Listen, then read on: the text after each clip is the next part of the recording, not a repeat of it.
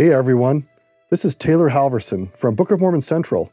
We've had a lot of requests to add our weekly Come Follow Me videos with myself and Tyler Griffin to our podcast. We are very excited to do this. However, just know that we use a lot of visuals in our videos. So if you ever want to see the visuals, check out Book of Mormon Central on YouTube. We hope you enjoy. I'm Taylor. And I'm Tyler. This is Book of Mormon Central's Come Follow Me Insights. Today, Haggai and Zechariah. So as we jump into these two books, let's orient very quickly on the timeline. We're in the second year of King Darius, and Babylon carried Judah captive roughly nearly 70 years before Haggai and Zechariah come along. And so we're going to get in Haggai multiple timestamps, it's really helpful. You'll notice they're not using a Gregorian calendar. Just make sure that you understand that.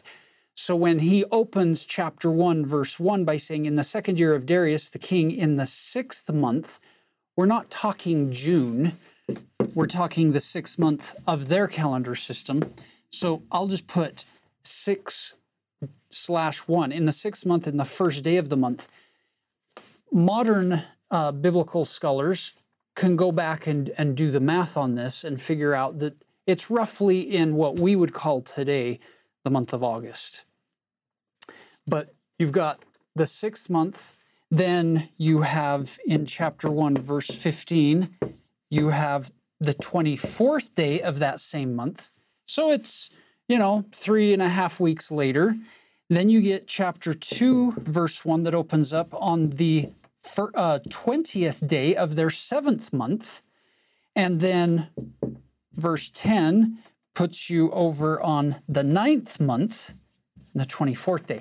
So the reason I'm making a big deal of this is because there's a lot that's going to happen within 3 months and a few weeks. There's a lot compressed into these 2 chapters of Haggai as he interacts with Zerubbabel, who is the governor of the land, and with Joshua, who is the high priest. Different Joshua, obviously, than the successor to Moses, many hundreds of years earlier.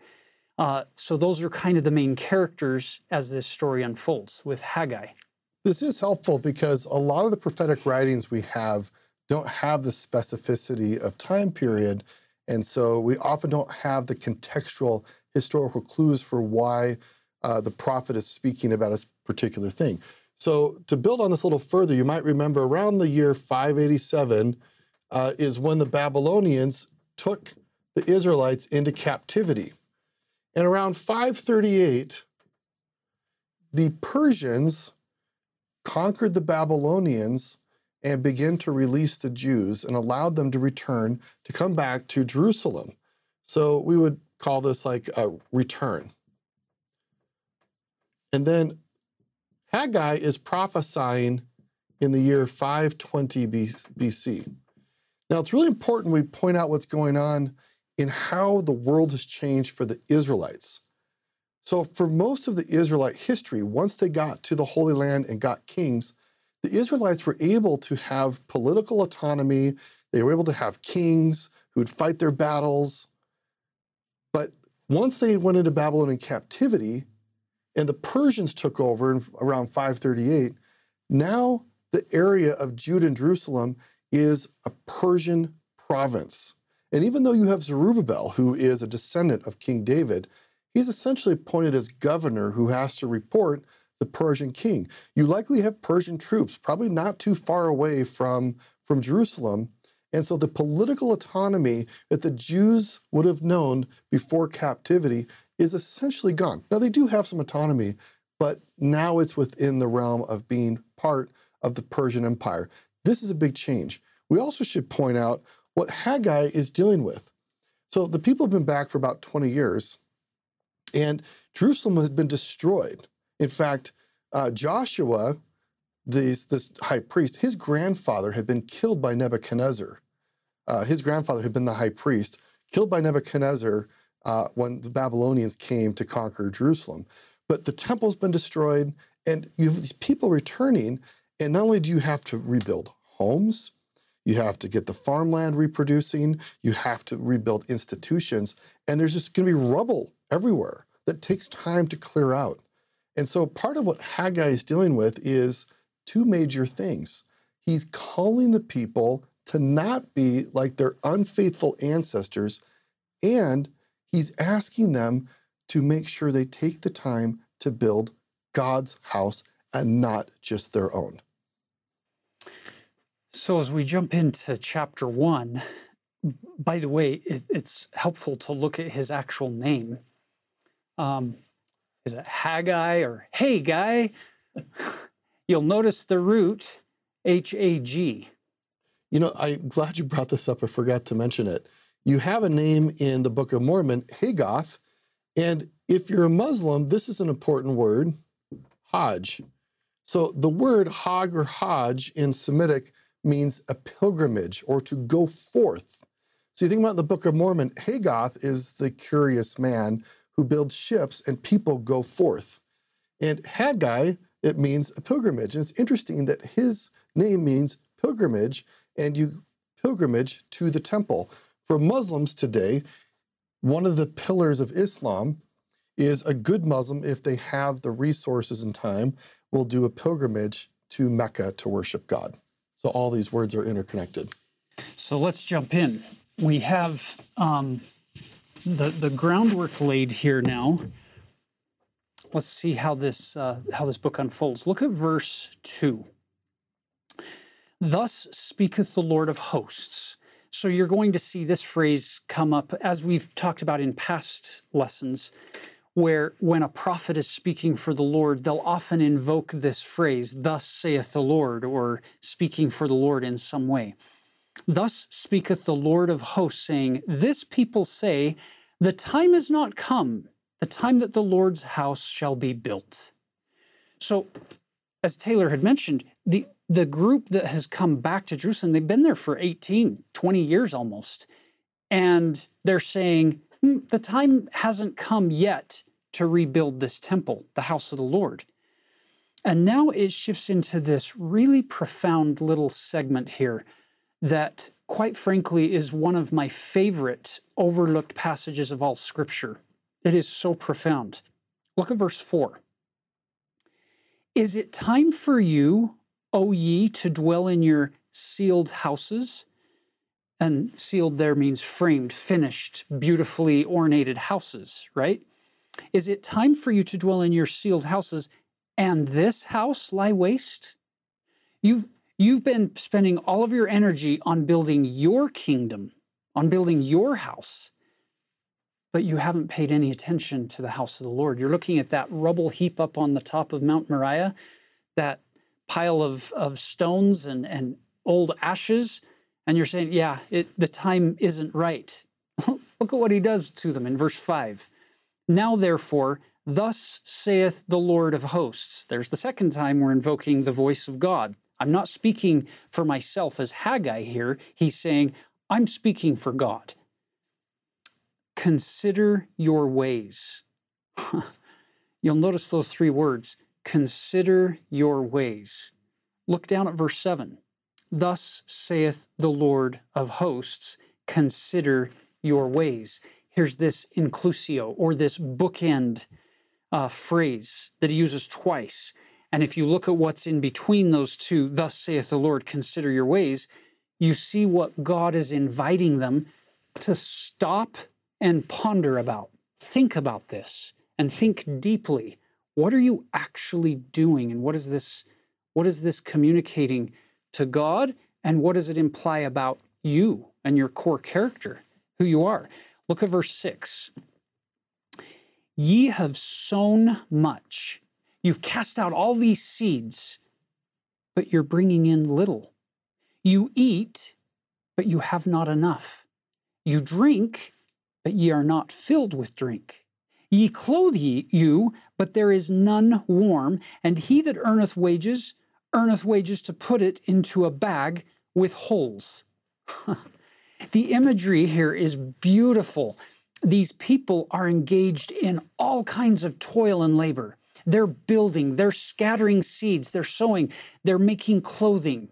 eating and drinking and working like crazy, and yet they're not being fulfilled. It's not leading to a state of contentment and peace. The wheels are spinning, but they're not going very far.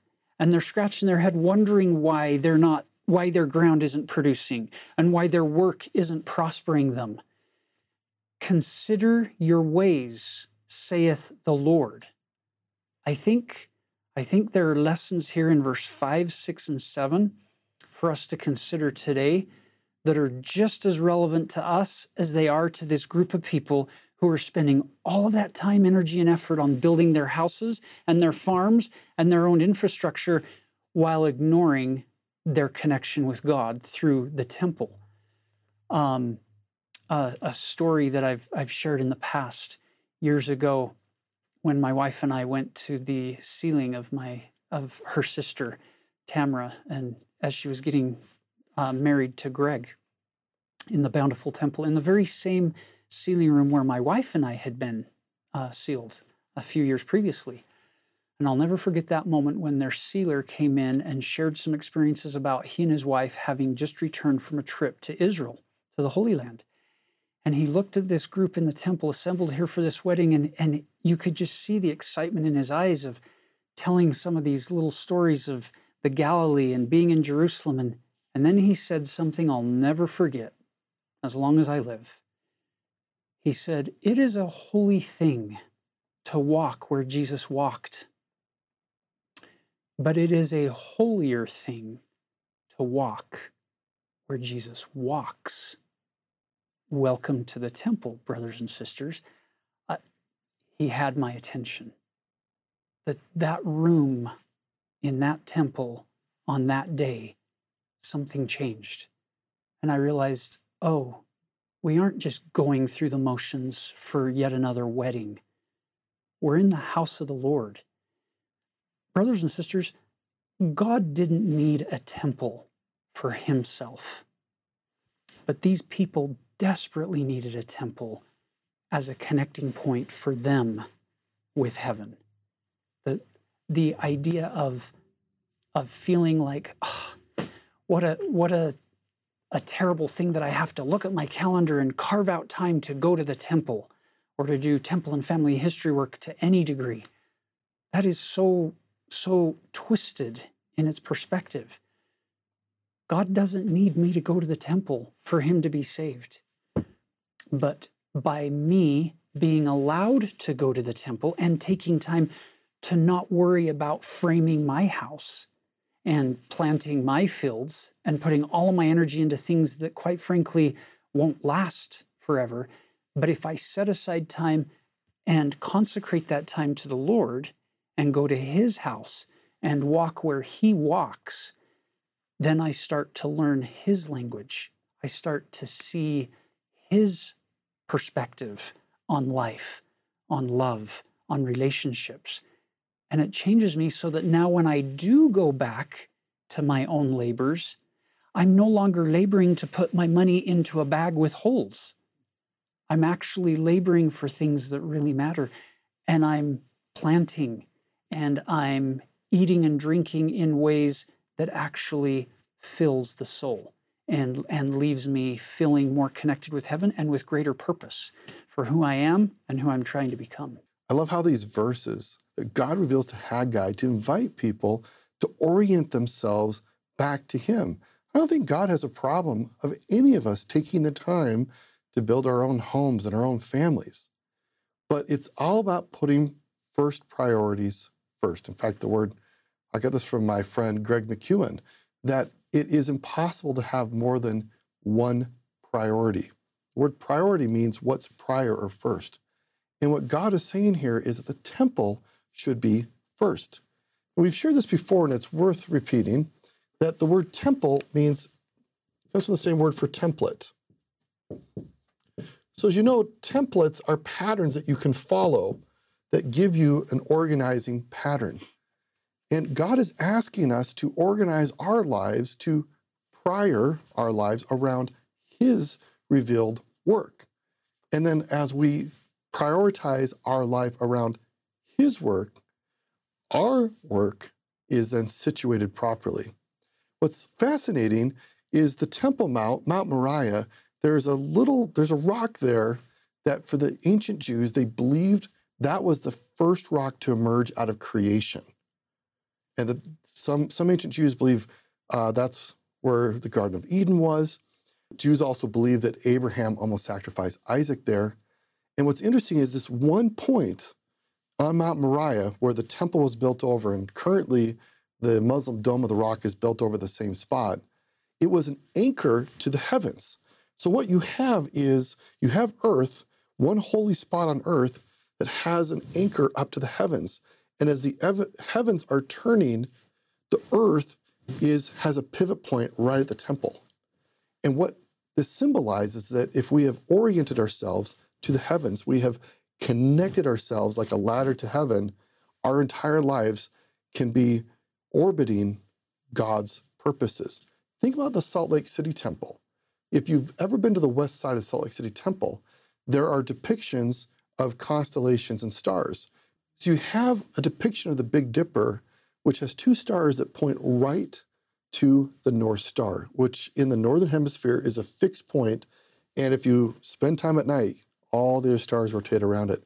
So even symbolically in our temple today, we have demonstrated on the outside that we are also have this fixed point between earth and heaven to a polar star that we are rotating around this, symbolizing that our priorities are revolving around God.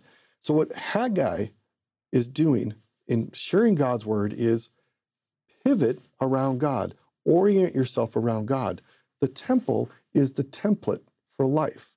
And once the template has been put in place, everything else can be put into its proper place, its proper order, and priorities can be set. So you'll notice as he continues on after verse 5, 6, and 7, this consider your ways. Are you oriented appropriately with the temple being at that central point of connecting you with heaven? Look at verse 8. Go up to the mountain and bring wood and build the house, and I will take pleasure in it, and I will be glorified, saith the Lord. Ye looked for much, and lo, it came to little. And when you brought it home, I did blow upon it. Why, saith the Lord of hosts? Because of mine house that is waste, and ye run every man unto his own house. So he's saying, look, you've gone and you've done all this work, but I haven't allowed you to prosper in that because you've totally ignored my house. As soon as you go and spend some energy and time and effort to build my house, you're going to find that other aspects of your life are going to now be fruitful. They're going to be productive for you. Notice he tells them that he caused a drought, a dearth, verse 10 and 11. And then, verse 12, you get introduced to, again, the main characters in this story. Then Zerubbabel and Joshua, the high priest, with all the remnant of the people, obeyed the voice of the Lord. So Zerubbabel is kind of the leader in a government sort of a way. Joshua, the high priest, leader of the religious aspects of their life, and all the people. So notice they obeyed the voice of the Lord their God and the words of Haggai the prophet, as the Lord their God had sent him, and the people did fear before the Lord. So they start working. This is in their 6th month, and they're going. This is interesting because if you look at the last verse, it says, in the 4th and 20th day in the 6th month in the 2nd year of Darius the king. So only a few weeks passed when they start getting to work. Now, this is high season for farming and harvest. And to take on building a building like that takes incredible labor, resources, planning, and organization. And here they are in the middle of the busiest time of their lives, where you are near the end of farming and getting ready to start harvesting so you can survive the winter. And what are they doing? They're putting in all their best efforts to build the temple. It reminds me of the early saints with Kirtland and Nauvoo, that in their poverty, they dedicated their lives and their resources to build God's temples. Even here, when they got to the west, The West is a tough place, not a lot of water. Took them a lot of time to build out the irrigation system, but they also took the time, the early saints, to build temples, to orient themselves to God, to set a pattern that they could focus themselves into the heavens. By the way, you notice in Salt Lake City, the grid system for the roads are all based on where the temple is. And so even today in Salt Lake City, the city is organized around the symbolic center spot being the city. And that's what they've done. They've decided, you know what? God will bless us if we take our time to serve and build the temple so we can be engaged in his template and his pattern for life. So you'll notice, based on what Taylor's been sharing here, this idea that of all of the seasons of the year, this is one of maybe two that would be the least convenient time, the time of harvest. The other least convenient would be the time of preparing the soil and the planting in the spring. So here we are in this difficult time to be able to sacrifice your own needs in order to build up the temple. Look at verse 13. Then spake Haggai, the Lord's messenger, in the Lord's message unto the people, saying, I am with you, saith the Lord. I love that. I love that reminder from the scriptures that when you are endeavoring to do things to build up the kingdom of God, whatever that may be in your life, you can be assured that you're not doing it alone. I am with you, which means to me, it's very similar to the principle of tithing. When you are willing to sacrifice or consecrate a portion of what God has given you, in tithing, it would be money. In this context, it would be time. It would be energy. It would be other resources, building materials. If you devote or consecrate a portion of what you have to the Lord, we're talking about the God of the universe who holds worlds without number in his hands. He can prosper us in ways that we can never do for ourselves or for each other. And so I love this concept of, I am with you, saith the Lord. And it's a simple experiment that anyone can run. You can we can individually or collectively keep trying to do things that would only benefit us selfishly or for our own houses, so to speak. Or we can try this experiment of giving more of our time, more of our energy, more of our resources to the Lord and to building up of the kingdom of the Lord on the earth, and then watch what he does with us with the remaining time and resources and talents and things that we have that have been given to us by God. Watch how he multiplies the harvest and magnifies our ability to get things done because of the consecrated sacrifices we've made to him. It's really a simple experiment that anyone can run, and I'm pretty confident how that experiment's going to turn out. And you'll notice verse 14, it says, And the Lord stirred up the spirit of Zerubbabel, the son of Shealtiel, governor of Judah, and the spirit of Joshua, the son of Josedek, the high priest, and the spirit of all the remnant of the people, and they came and did work in the house of the Lord of hosts, their God. So there you get it again. All three, Zerubbabel, Joshua, and all the people, their spirit has been moved by the prophet. Now, brothers and sisters, I don't know about you, but when I watch General Conference or when I watch our prophets, seers and revelators speak to us, and especially when they emphasize gathering the house of Israel on both sides of the veil through our temple and family history efforts, these messages are being shared in hope-filled ways, very similar to this. The Lord is with us. You're seeing this increase of temples across the face of the earth where God is creating not just one connecting point with heaven in the Salt Lake Temple, but throughout the entire face of the earth. They're dotting the land everywhere, giving us opportunities to go and do our work in the house of the Lord, our God, and to connect with him. I love this unfolding restoration as we're seeing the Lord accelerate his work. by building temples. Now it's our job to consider our ways, how we're interacting with those temples.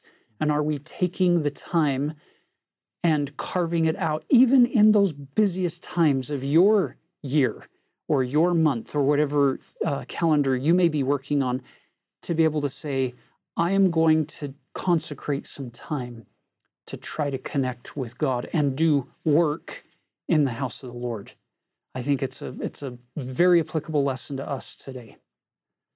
Related to that, let me share a little experience that my wife and I had back in the early part of the summer this year. We went to the Huntington Beach, California temple, and because we only had a really short window, we weren't able to go in and do a session or perform any ordinances in that temple. But we wanted to go to the temple at least and walk around the grounds. And I'm telling you, it was amazing. As we're walking through the gardens and the walkways around the outside of that temple, every corner you would turn, there was a new explosion of light and color and vibrant life from these gardens. I was completely overwhelmed by the beauty of it all, and the fountains and the flowing water, and I felt like I was in a paradise. And I finally turned to my wife and I said, man, the gardener for this temple deserves a serious raise. This is incredible. And then my sweet wife, she looked at me and she said, yeah, this is amazing. But she said, Tyler, this is just a symbol for the real gardener, the beauty that takes place inside the building, not just these flowers and plants on the outside. She said, how often do we just kind of go through the motions without recognizing the hand of the ultimate gardener who has provided these ordinances inside of the temple that will never fade, will never die, will never decay. They will live on forever and ever, worlds without end. She said, that's the gardener who deserves more than a raise. He deserves our praise. That was a beautiful moment for me to consider how amazing the garden experience God has provided for us in the temples, and yet how often do we approach it as if it's just work or as if it's inconvenient to our time, and it's taking us away from things that we really want to be accomplishing or working on, when in reality, that's where things get done that will never be undone. And it's a beautiful principle to consider next time you go to the temple, to look for the hand of the gardener and what's happening inside the temple and how he's beautifying you as one of his tender plants that he's raising and nurturing through those experiences. That's a great story, Tyler. And it takes us back to Haggai, where he's inviting the people, be involved in building the temple and maintaining worship of God. So the people move in and get the work done. Chapter 2 opens and there's some discouragement. This happens to all of us. We can work hard and we wonder, okay, where are all the blessings that I'm expecting? Sometimes they don't happen immediately.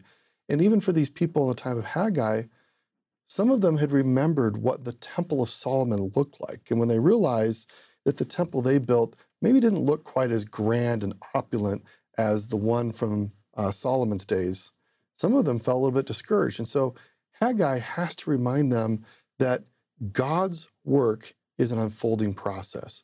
You can take hope that God will give your efforts alacrity. He will expand and amplify what you're doing. And you can have hope that his kingdom is rolling forth. And so even though these people had jumped in to help build the temple, they still needed some ongoing encouragement that God was with them. And keep in mind, this is only a month later.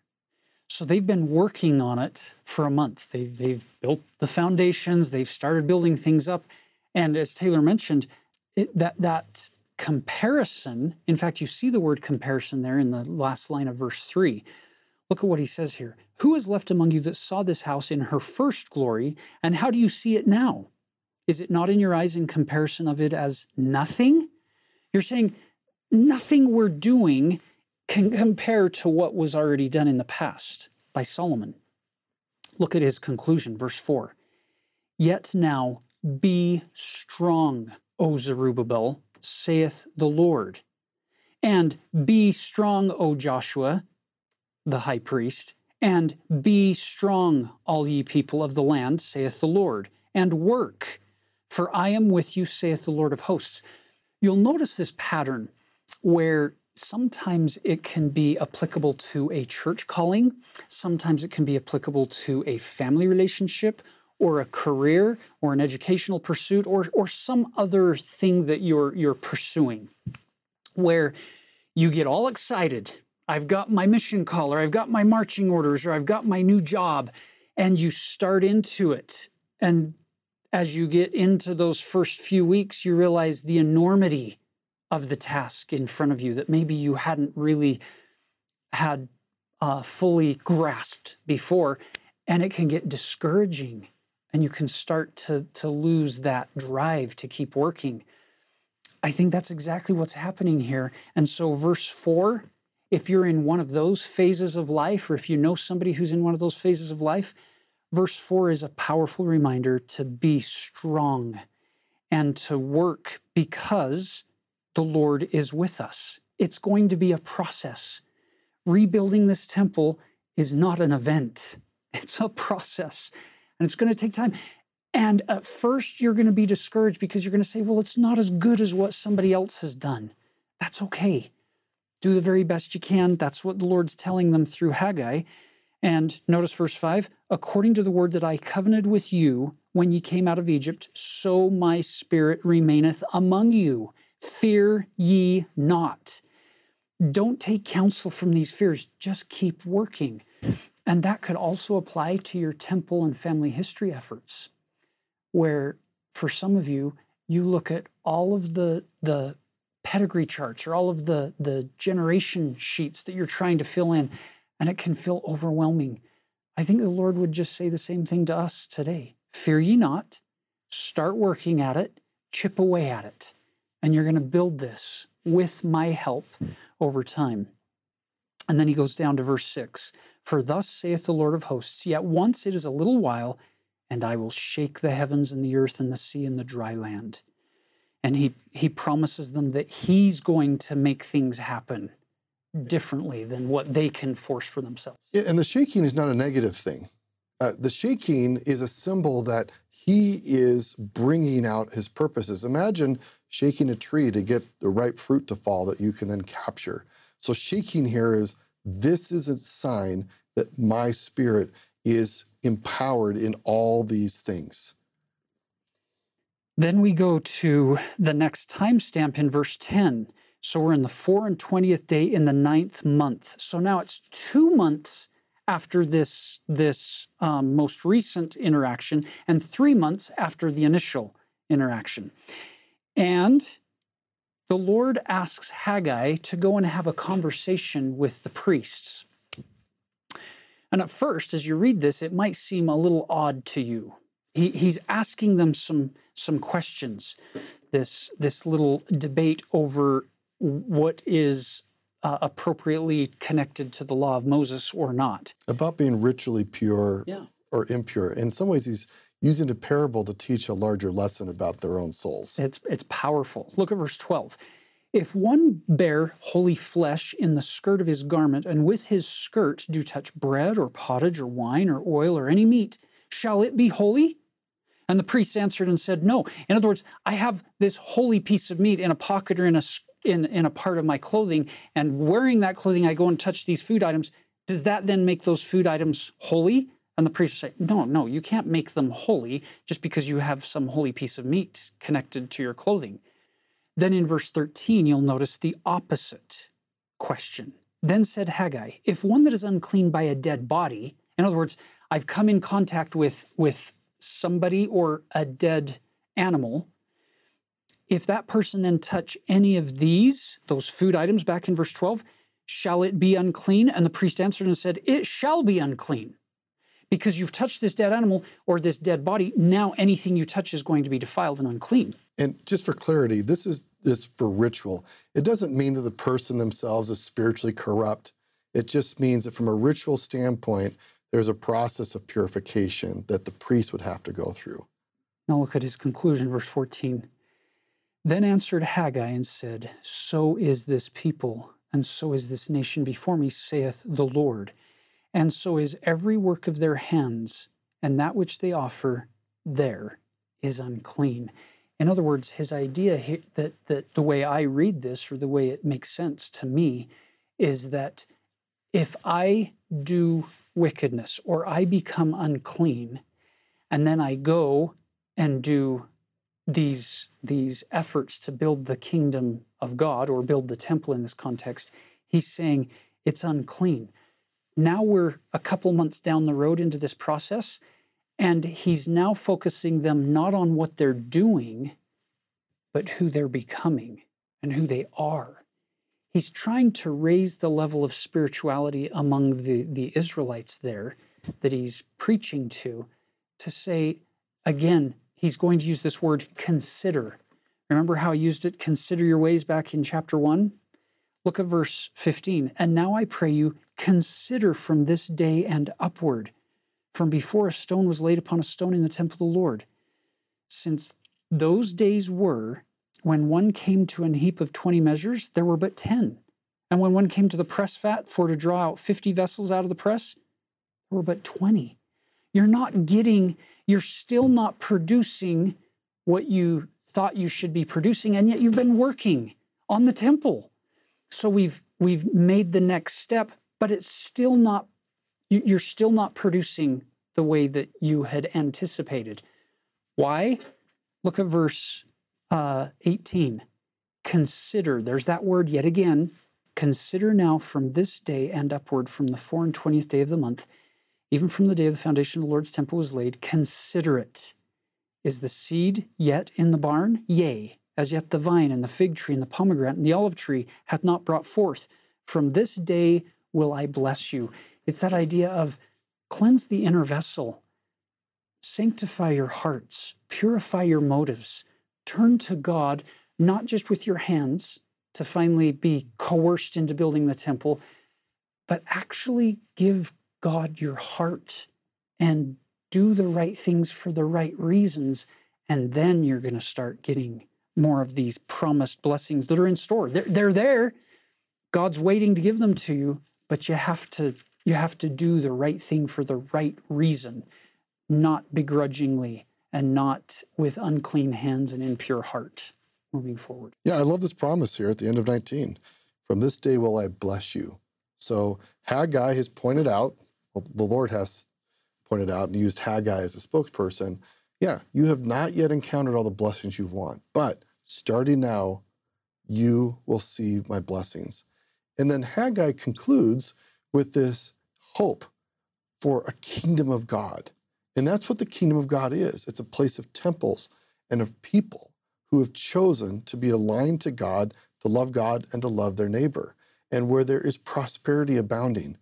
So Haggai ends on a note of hope. You might remember that former prophets like Jeremiah and Isaiah often had to call the people to repentance because they were turning away from God's covenant. And they were saying, you will be destroyed, your places will be desolate if you don't repent. And that eventually happened. But these same old ancient prophets, Isaiah, Jeremiah, and others, also talked about hope. And here in Haggai, you have the beginning of the fulfillment of hope, that the temple has been rebuilt, the people have returned to the land, and the kingdom of God is beginning to be established and to be built and to go forth.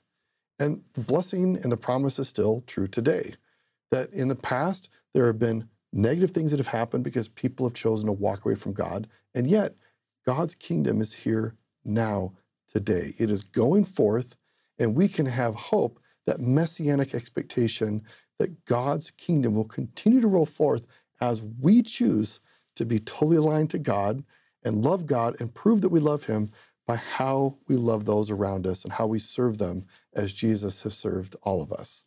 So this book of Haggai becomes an invitation for us to go on this journey, this pilgrimage with the Lord walking beside us.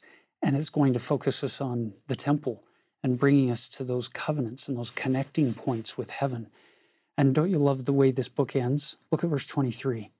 In that day, saith the Lord of hosts, will I take thee, O Zerubbabel, my servant, and I will make thee as a signet, for I have chosen thee, saith the Lord of hosts.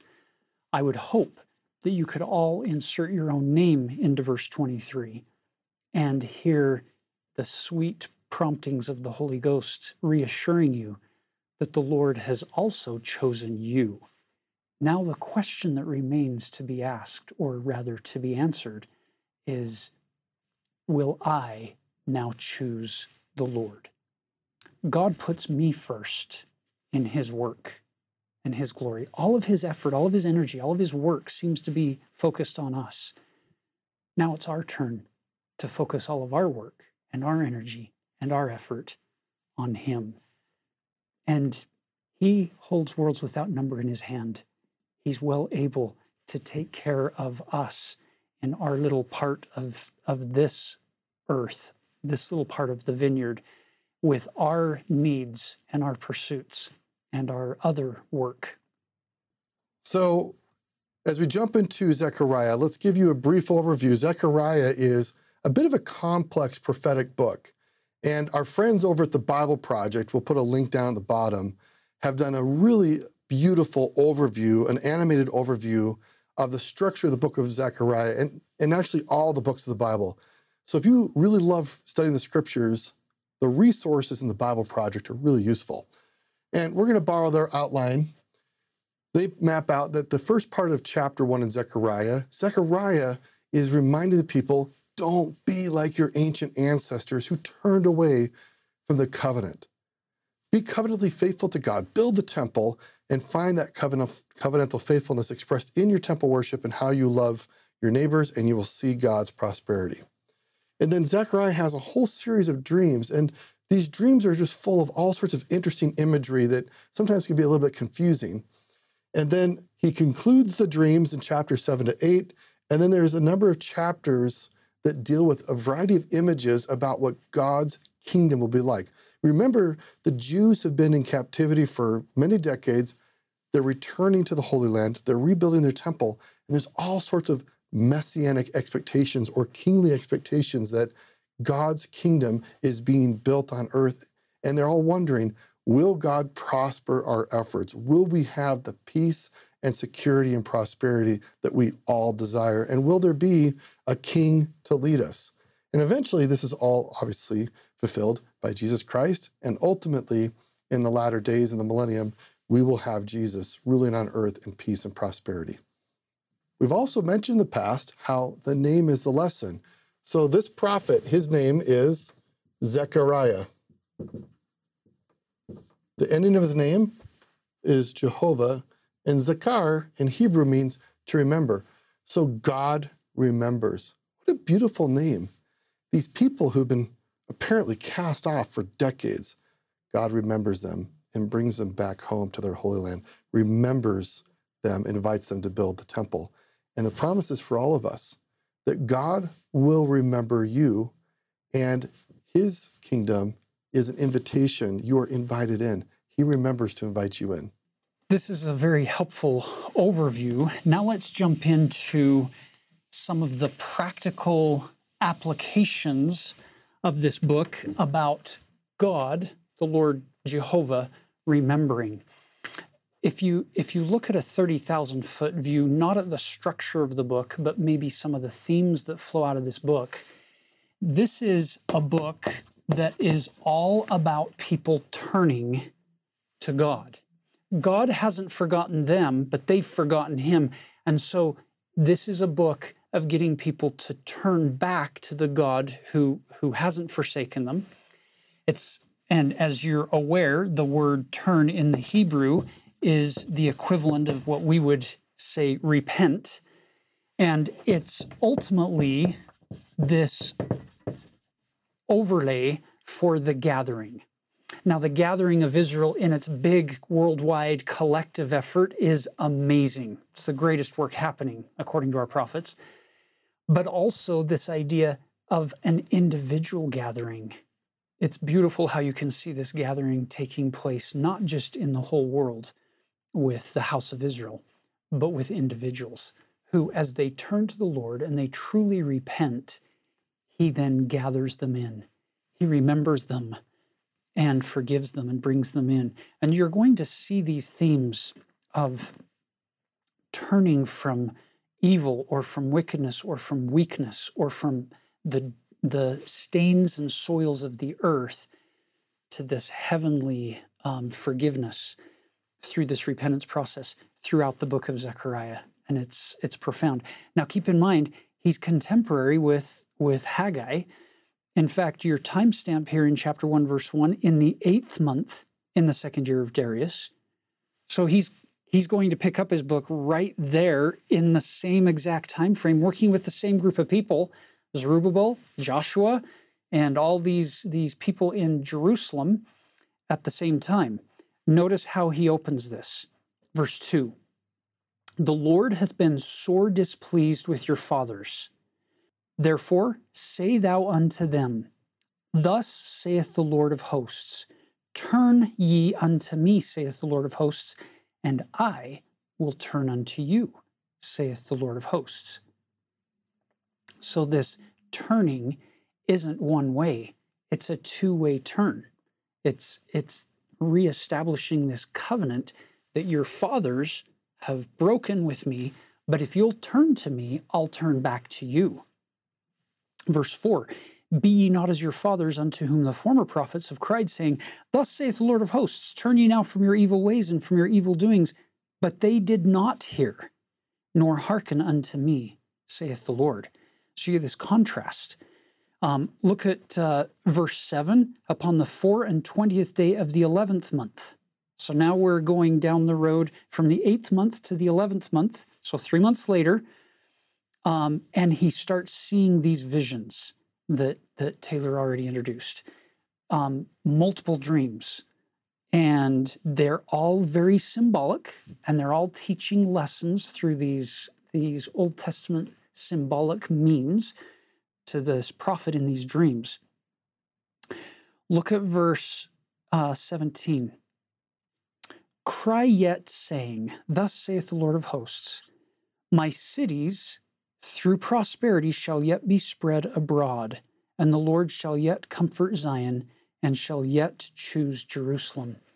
Can you imagine what those words would have sounded like to the people at their time in this 2nd year of the reign of Darius, as they've been working for months now on building the temple back up, and it's hard work, it's discouraging, and there's plenty of opposition in that process, as we had learned back in the books of Ezra and Nehemiah throughout that process of rebuilding Jerusalem. And yet the Lord is promising them that this is work that's actually going to last. It's going to prosper. And then you come down into chapter 2, and he lifted his eyes, and he beheld a man with a measuring line in his hand. So what we would call a measuring tape, so to speak. And he asks, what are you doing? And where are you going? And the man answers, "To measure Jerusalem, to see what is the breadth thereof and what is the length thereof." Why? Because there's a promise of this gathering. And notice then angels come into this vision, this dream, and look at verse 4. "And they said unto him," this angel, "Run, speak to this young man, saying, Jerusalem shall be inhabited as towns without walls, for the multitude of men and cattle therein." In other words, you can try to measure Jerusalem, but that measuring line in your hand, it's not going to do any good, because what is God going to perform here? Verse 5, "For I, saith the Lord, will be unto her a wall of fire round about, and will be the glory in the midst of her." You're not going to be able to build walls around Jerusalem. It's going to be huge. We're going to be bringing people in from all over, and I will be the wall of Jerusalem. I will be around my people to protect them. And then verse 6, some have loved verse 6 because it's the Santa Claus verse in scriptures, right? "Ho, ho, come forth and flee the land of the north." There's a different way to interpret this other than inserting Santa Claus into the Bible, by the way. This ho, this call for people, come forth and flee from the land of the north, saith the Lord. For I have spread you abroad as the four winds of the heaven, saith the Lord. So they were scattered up to the north, and now Zechariah 2, ho, come back from the land of the north. Come back home. Return home. And today in our world, we have many people who have been scattered in a variety of ways. Some of them literal, some of them symbolic. I love the scriptures and the message of the prophets. It's a call to gather back into the covenant and back into those covenant lands. It's the invitation to come home. It's time. It's time to come back home and reconnect with God, reconnect with the people, and work to build up Zion. It's a beautiful reminder for us today as much as it was relevant for them back then. Now you turn over to chapter 3, and the story takes on a new aspect here. Chapter 3, verse 1, he showed me Joshua the high priest standing before the angel of the Lord. So keep in mind, as the high priest, he has on his breastplate those 12 stones, and on his shoulders the 2 stones with the names of the tribes of Israel engraved on them. He represents the people going into the temple and performing those high priestly functions that only he can perform, and only he gets to go in, ultimately once the temple is going to be completed, into the Holy of Holies, into the presence of God on the Day of Atonement, Yom Kippur. So here's this high priest standing in front of the angel of the Lord, and Satan standing at his right hand to resist him. Fascinating that Satan in this story is resisting him, is an adversary against him, which is what the name Satan means, is to resist. And the amazing thing is when you embark in doing the work of the Lord, in trying to build up the temple in their context, whatever that looks like in your life, it's this idea that there will be opposition. You won't likely get a free pass from the devil. There will be temptations to stop you from moving forward, discouragement and opposition that will mount up. But notice what happens in verse 2. And the Lord said unto Satan, the Lord rebuke thee, O Satan, even the Lord that hath chosen Jerusalem rebuke thee. Is not this a brand plucked out of the fire? So God stands up to Satan, rebukes him, pushes him aside, and now our focus goes back to Joshua. Now Joshua was clothed with filthy garments and stood before the angel. He's not in his beautiful apparel. He's dressed in a beautifully symbolic way of the house of Israel, in tattered, dirty clothes. He doesn't look good standing in front of the Lord or standing in front of this angel. Notice verse 4. He answered and spake unto those that stood before him, saying, Take away the filthy garments from him. And unto him he said, Behold, I have caused thine iniquity to pass from thee, and I will clothe thee with change of raiment. This, to me, is one of the beautiful places in the scriptures to visually depict or picture the process of repentance and forgiveness as we exercise our faith in the Lord Jesus Christ and turn to him. What we bring to him in his house is not perfection. It's not beauty. It's not great clothing, so to speak. We come tattered, dirty. We need help. And you'll notice God doesn't look at Joshua and say, You're dirty, you don't belong here, get out. He says to the angels, Take off his dirty clothes and put a fresh change of clothing on him. Give him clean garments to wear. That symbolism from turning away from a world of sin and stain and the soil of our imperfections, and coming into the presence of the Lord with humility and faith in him and then letting him do his work, letting the angels do their work. And it's a beautiful conclusion here, verse 5. And I said, let them set a fair mitre upon his head, the symbolism of a crown. So they set a fair mitre upon his head and clothed him with garments, and the angel of the Lord stood by. And then verse 7, thus saith the Lord of hosts, if thou wilt walk in my ways, and if thou wilt keep my charge, then thou shalt also judge my house, and shalt also keep my courts, and I will give thee places to walk among these that stand by.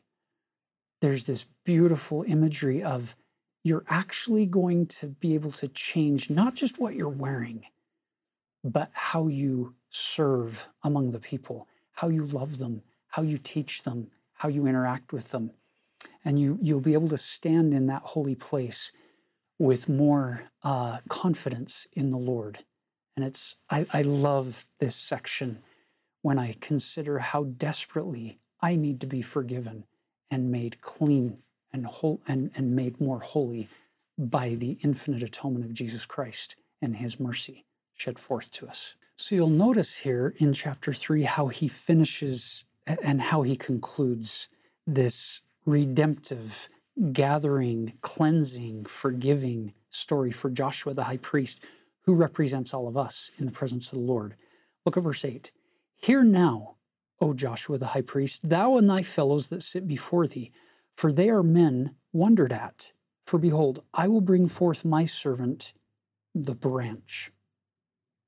The branch, the growth out of that root of Jesse, perhaps, tying back to Isaiah's prophecy. This thing that's going to grow out, this branch.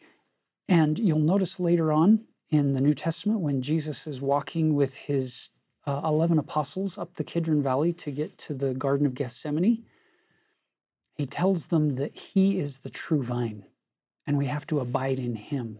If you plug in the Lord Jesus Christ as this branch that we have to tap into in order to be fruitful, in order to produce anything, the imagery is beautiful.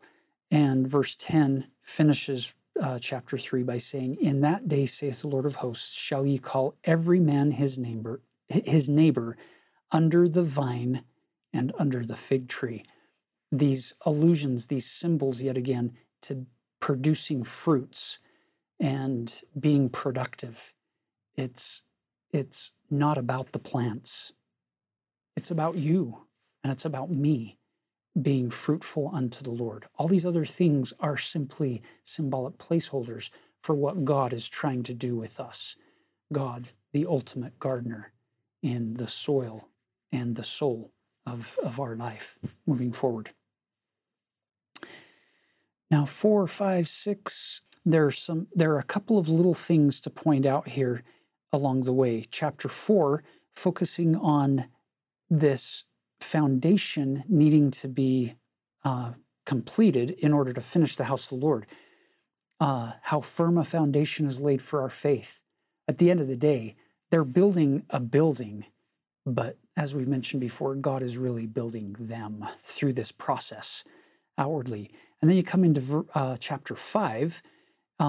Verse 1, incidentally, is quite significant because it says, then I turned and lifted up mine eyes and looked, and behold, a flying roll. The flying roll, this scroll, and it's huge, and he sees it flying up in the air. And what it is it's a whole series of curses given to the people, and it goes, this flying roll goes over the whole earth to extend those consequences for breaking God's commandments, breaking his oaths. And then in chapter 6, you get the coronation of Joshua, the high priest, which you'll notice in the chapter heading is in similitude of Christ, the branch who will come. And it's beautiful symbolism when you think of it in the context of Zechariah doing this to Joshua. But quite frankly, the real power of that chapter is if you can picture God talking to you inviting you to come into his temple so that he can crown you as a king or a queen and to endow you with power in his temple. It's a beautiful gift that he offers to us. And now we jump into chapter 7. You'll notice as we turn over to chapter 7, verse 1, that now we're in year 4 in the 9th month on the 4th day. So 2 years have passed since everything that's come in those first 6 chapters. And in those 2 years' time, they've been building up the temple, they've been working, and they've also been doing other things that they're supposed to do, like fasting. And Zechariah picks up this theme of fasting. Look at verse 5. The Lord commanded him to speak unto all the people of the land and to the priests, saying, when ye fasted and mourned in the 5th and 7th month, even those 70 years, did ye at all fast unto me, even to me? It's this question of, did you just go hungry, or were you actually fasting to me? Were you doing the right thing for the right reason? And then he goes on to say, when you did eat and when you did drink, did not ye eat for yourselves and drink for yourselves? Should ye not hear the words which the Lord hath cried by the former prophets when Jerusalem was inhabited and in prosperity, and the cities thereof round about her, when men inhabited the south and the plain? He's saying, look, are you doing these fasts to be seen of men? Could be one way to look at this. Or were you doing this to me?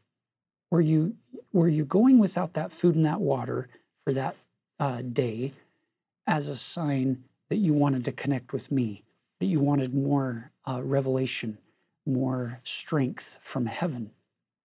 You'll notice verse 11, how he describes the people of the past.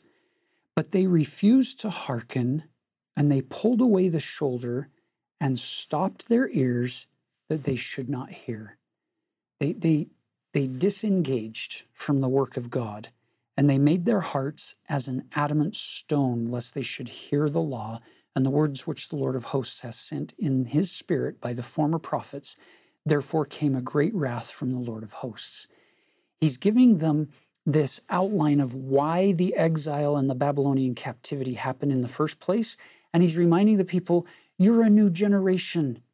Don't repeat the same problems that your ancestors did with those prophets.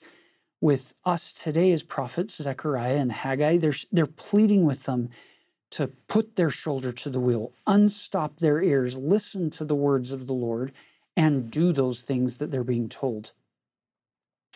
And then you jump into chapter 8, and he says, verse 3, thus saith the Lord, I am returned unto Zion, and will dwell in the midst of Jerusalem. And Jerusalem shall be called a city of truth, and the mountain of the Lord of hosts, the holy mountain. Thus saith the Lord of hosts, there shall yet old men and old women dwell in the streets of Jerusalem, and every man with his staff in his hand for very age. It's this idea of, you're going to be able to stay here. You're not going to be conquered and carried off. You're actually going to be here long enough for the men and women to grow old, where they need to lean on their staffs in the city. And not just the old people. Verse 5, the streets of the city shall be full of boys and girls playing in the streets thereof. You're going to prosper. God's going to multiply you and give you that peace and prosperity in this city if you'll just listen to the prophets, build the temple, keep working on connecting with God through fasting and these sacrifices. And then verse 6 says, thus saith the Lord of hosts, if it be marvelous in the eyes of the remnant of this people in these days, should it also be marvelous in my eyes, saith the Lord of hosts? To me, he's saying, look, this is really easy for me to do. If you'll just turn to me, this isn't going to be a huge marvel for me to accomplish. This is very simple if you'll just trust me and turn to me. Even though it will be a marvel to you and everybody around you, it's not a difficult thing for me to pull this off and to bless you and sanctify your efforts. God continues and he teaches what he can and will do for his people. Verse 7, thus saith the Lord of hosts, behold, I will save my people from the east country and from the west country. So encompasses everything. Verse 8, and I will bring them, and they shall dwell in the midst of Jerusalem, and they shall be my people, and I will be their God in truth and in righteousness. So as Tyler's been pointing out, so much of what Zechariah is, there's all these imagery and symbolism, but the essence is turning. God turns to us, he invites us to turn to him. Repenting. I love the Greek meaning of the word repent, to change your mind.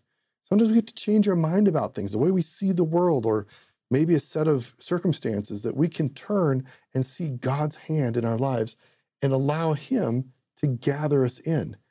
So as you've been reading through Zechariah, you might highlight these verses, the core essence of God's work for you individually, for all people, obviously, but for you individually, he will gather you in.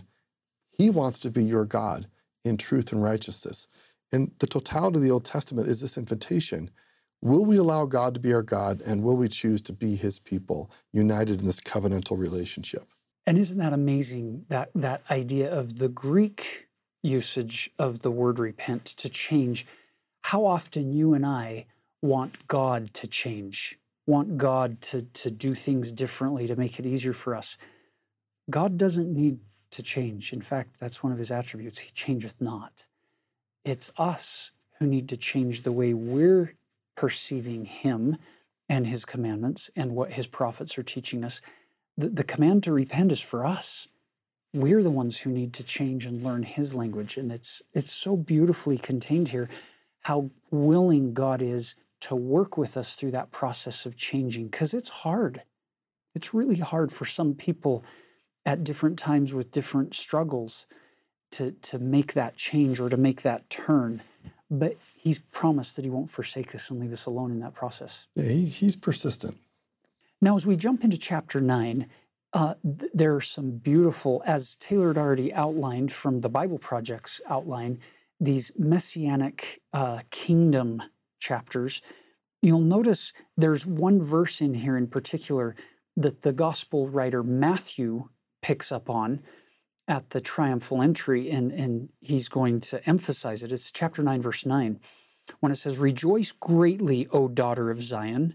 Shout, O daughter of Jerusalem." Notice Hebrew symbolism, Hebrew poetry, symbolic repetition. So you say the same thing a second time using slightly different words or different symbols. "Behold, thy king cometh unto thee. He is just and having salvation." Now, when you stop right there and think, oh, rejoice, Jerusalem, daughter of Zion, you can cry aloud because your king is coming to you. You would picture a big parade with a big entourage of these big animals and an army with banners marching in might and majesty and power into the city triumphantly. Well, you'll notice how this verse ends, this prophecy. And Matthew, like I said, picks up on this very directly in Matthew chapter 21. Notice it says, when your king comes to you, he's going to be lowly and riding upon an ass and upon a colt, the foal of an ass. You'll notice that it says riding upon an ass and upon a colt, the foal of an ass. That ends up being put into the book of Matthew. I don't think Matthew is confused by Zechariah's Hebrew symbolism. I think it was probably a copyist later on who then made it sound like Jesus was riding on both animals. The reality is it's symbolic repetition. It's the same animal. It's one animal. And Joseph Smith translation changes it to be only the one animal to then match up with what Mark and Luke write, which is just one animal, the foal of a donkey.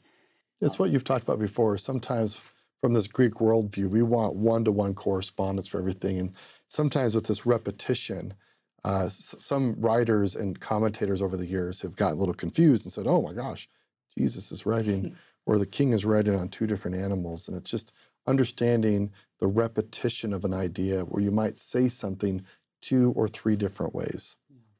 Now, some of you may be thinking to yourself, so what difference does Zechariah 9 verse 9 make, other than, yeah, he made a prophecy that the triumphal entry would occur with Jesus riding upon the foal of a donkey?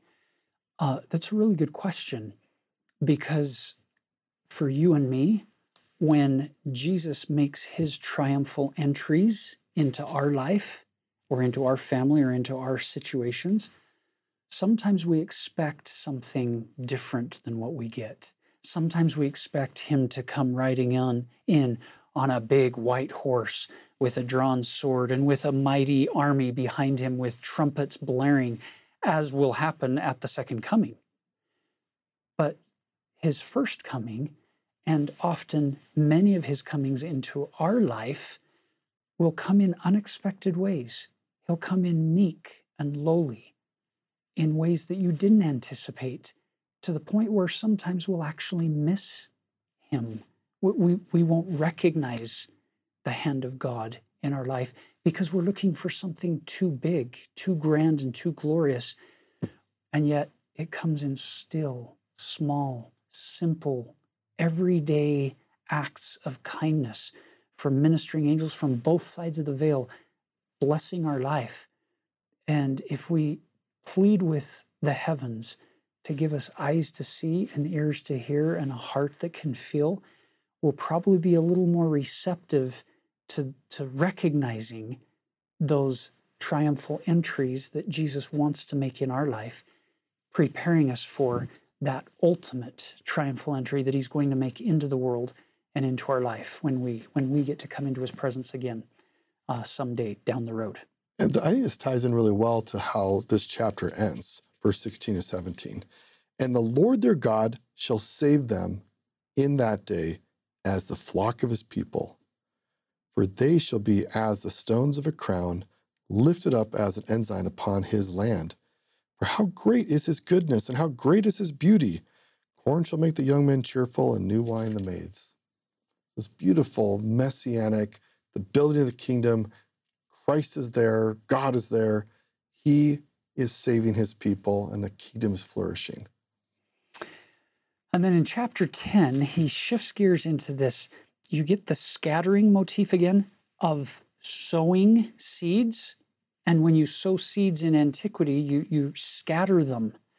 And he's talking about Judah and Joseph, or we often refer to Ephraim specifically in this chapter, of being scattered and sown into all these parts of the world.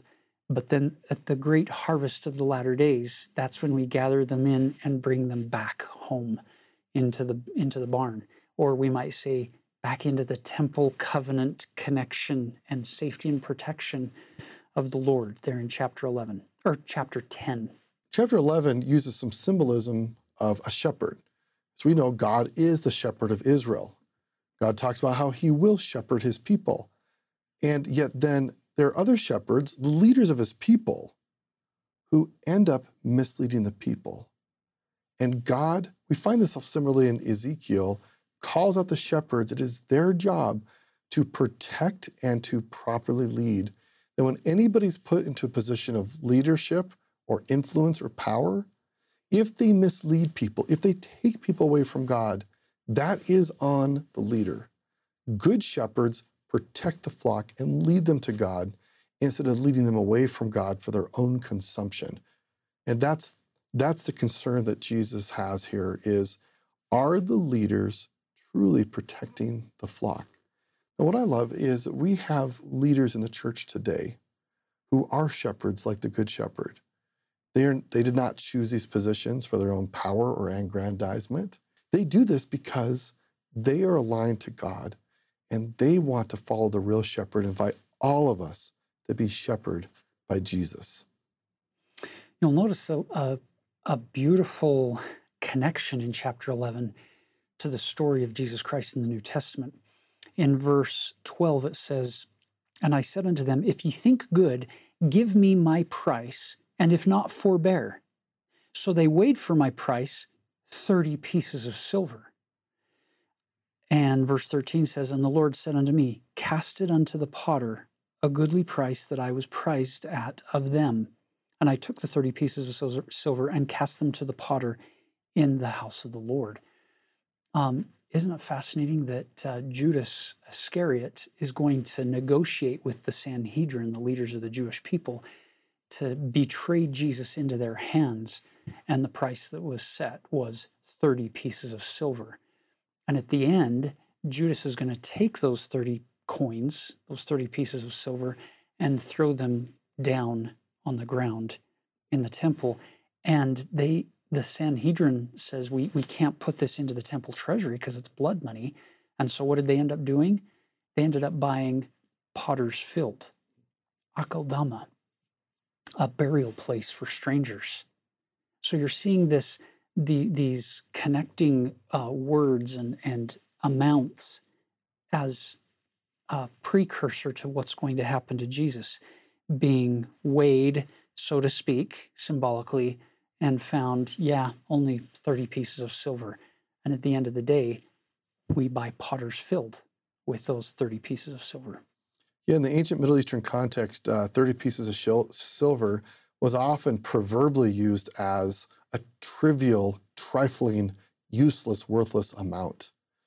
And we might think it matters a lot today. 30 sounds like a lot, but the ancient proverb was, that's worthless. And so you'd say, that's like 30 pieces of silver.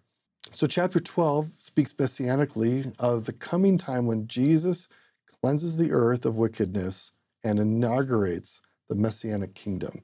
And it can be a bit terrifying to read some of this, and yet we can also have hope that it is not simply about death and destruction. That is not the purpose of God's work, even though sometimes he has to clarify certain things will happen. But for example, you have in verse 9, it shall come to pass in that day, I will seek to destroy all the nations that come against Jerusalem. Now, it's not just specifically the borders of Jerusalem, but it's symbolic about those people who have chosen to gather into God's kingdom. So Jerusalem is a symbol for God's kingdom. And that gathering is ongoing, even with all of us. I might have chosen to be baptized, but do I walk away from God's kingdom if I choose to not keep my covenants? If I choose to not treat others well? Just because I've been baptized doesn't mean I retain my membership in the kingdom, symbolically of Jerusalem, if I fail to live up to the covenants that we see expressed in Mosiah chapter 18, that the purpose of baptism is to knit our souls in love to God and to one another. So even though chapter 12 has a lot of imagery of death and destruction, we can take heart that for most of God's plan, it's about peace and prosperity, but there are moments of destruction where God has to reset the order to get the world back into his fold. And you'll notice the significance of that. These are events leading up to his second coming. And in order for there to be a millennial reign of peace and righteousness, he has to first overthrow the kingdoms of the devil and the wickedness of the earth, which is going to necessitate some destructive events. And so now, chapter 13 and 14 are very focused on this second coming event and a group of people, his covenant people, who are being tried and tested, and they're in a battle for their very life at this point, and they have been pleading with God for the Messiah to come to them for all of this time. And right there at the very end, when it feels like they're completely abandoned and they're going to be ultimately destroyed, chapter 13 and 14 give us this promise that the Lord will come.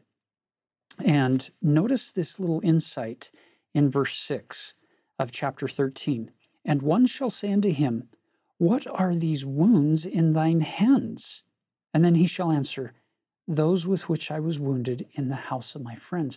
So the Messiah finally came and saved them, and they're worshiping him, and they're going to say, wait, what are those wounds? What are those marks in your hands? And his response there, that he was wounded in the house of his friends.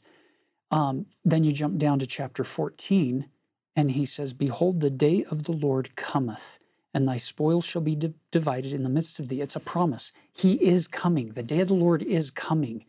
You can hold on to this set of prophecies that will happen.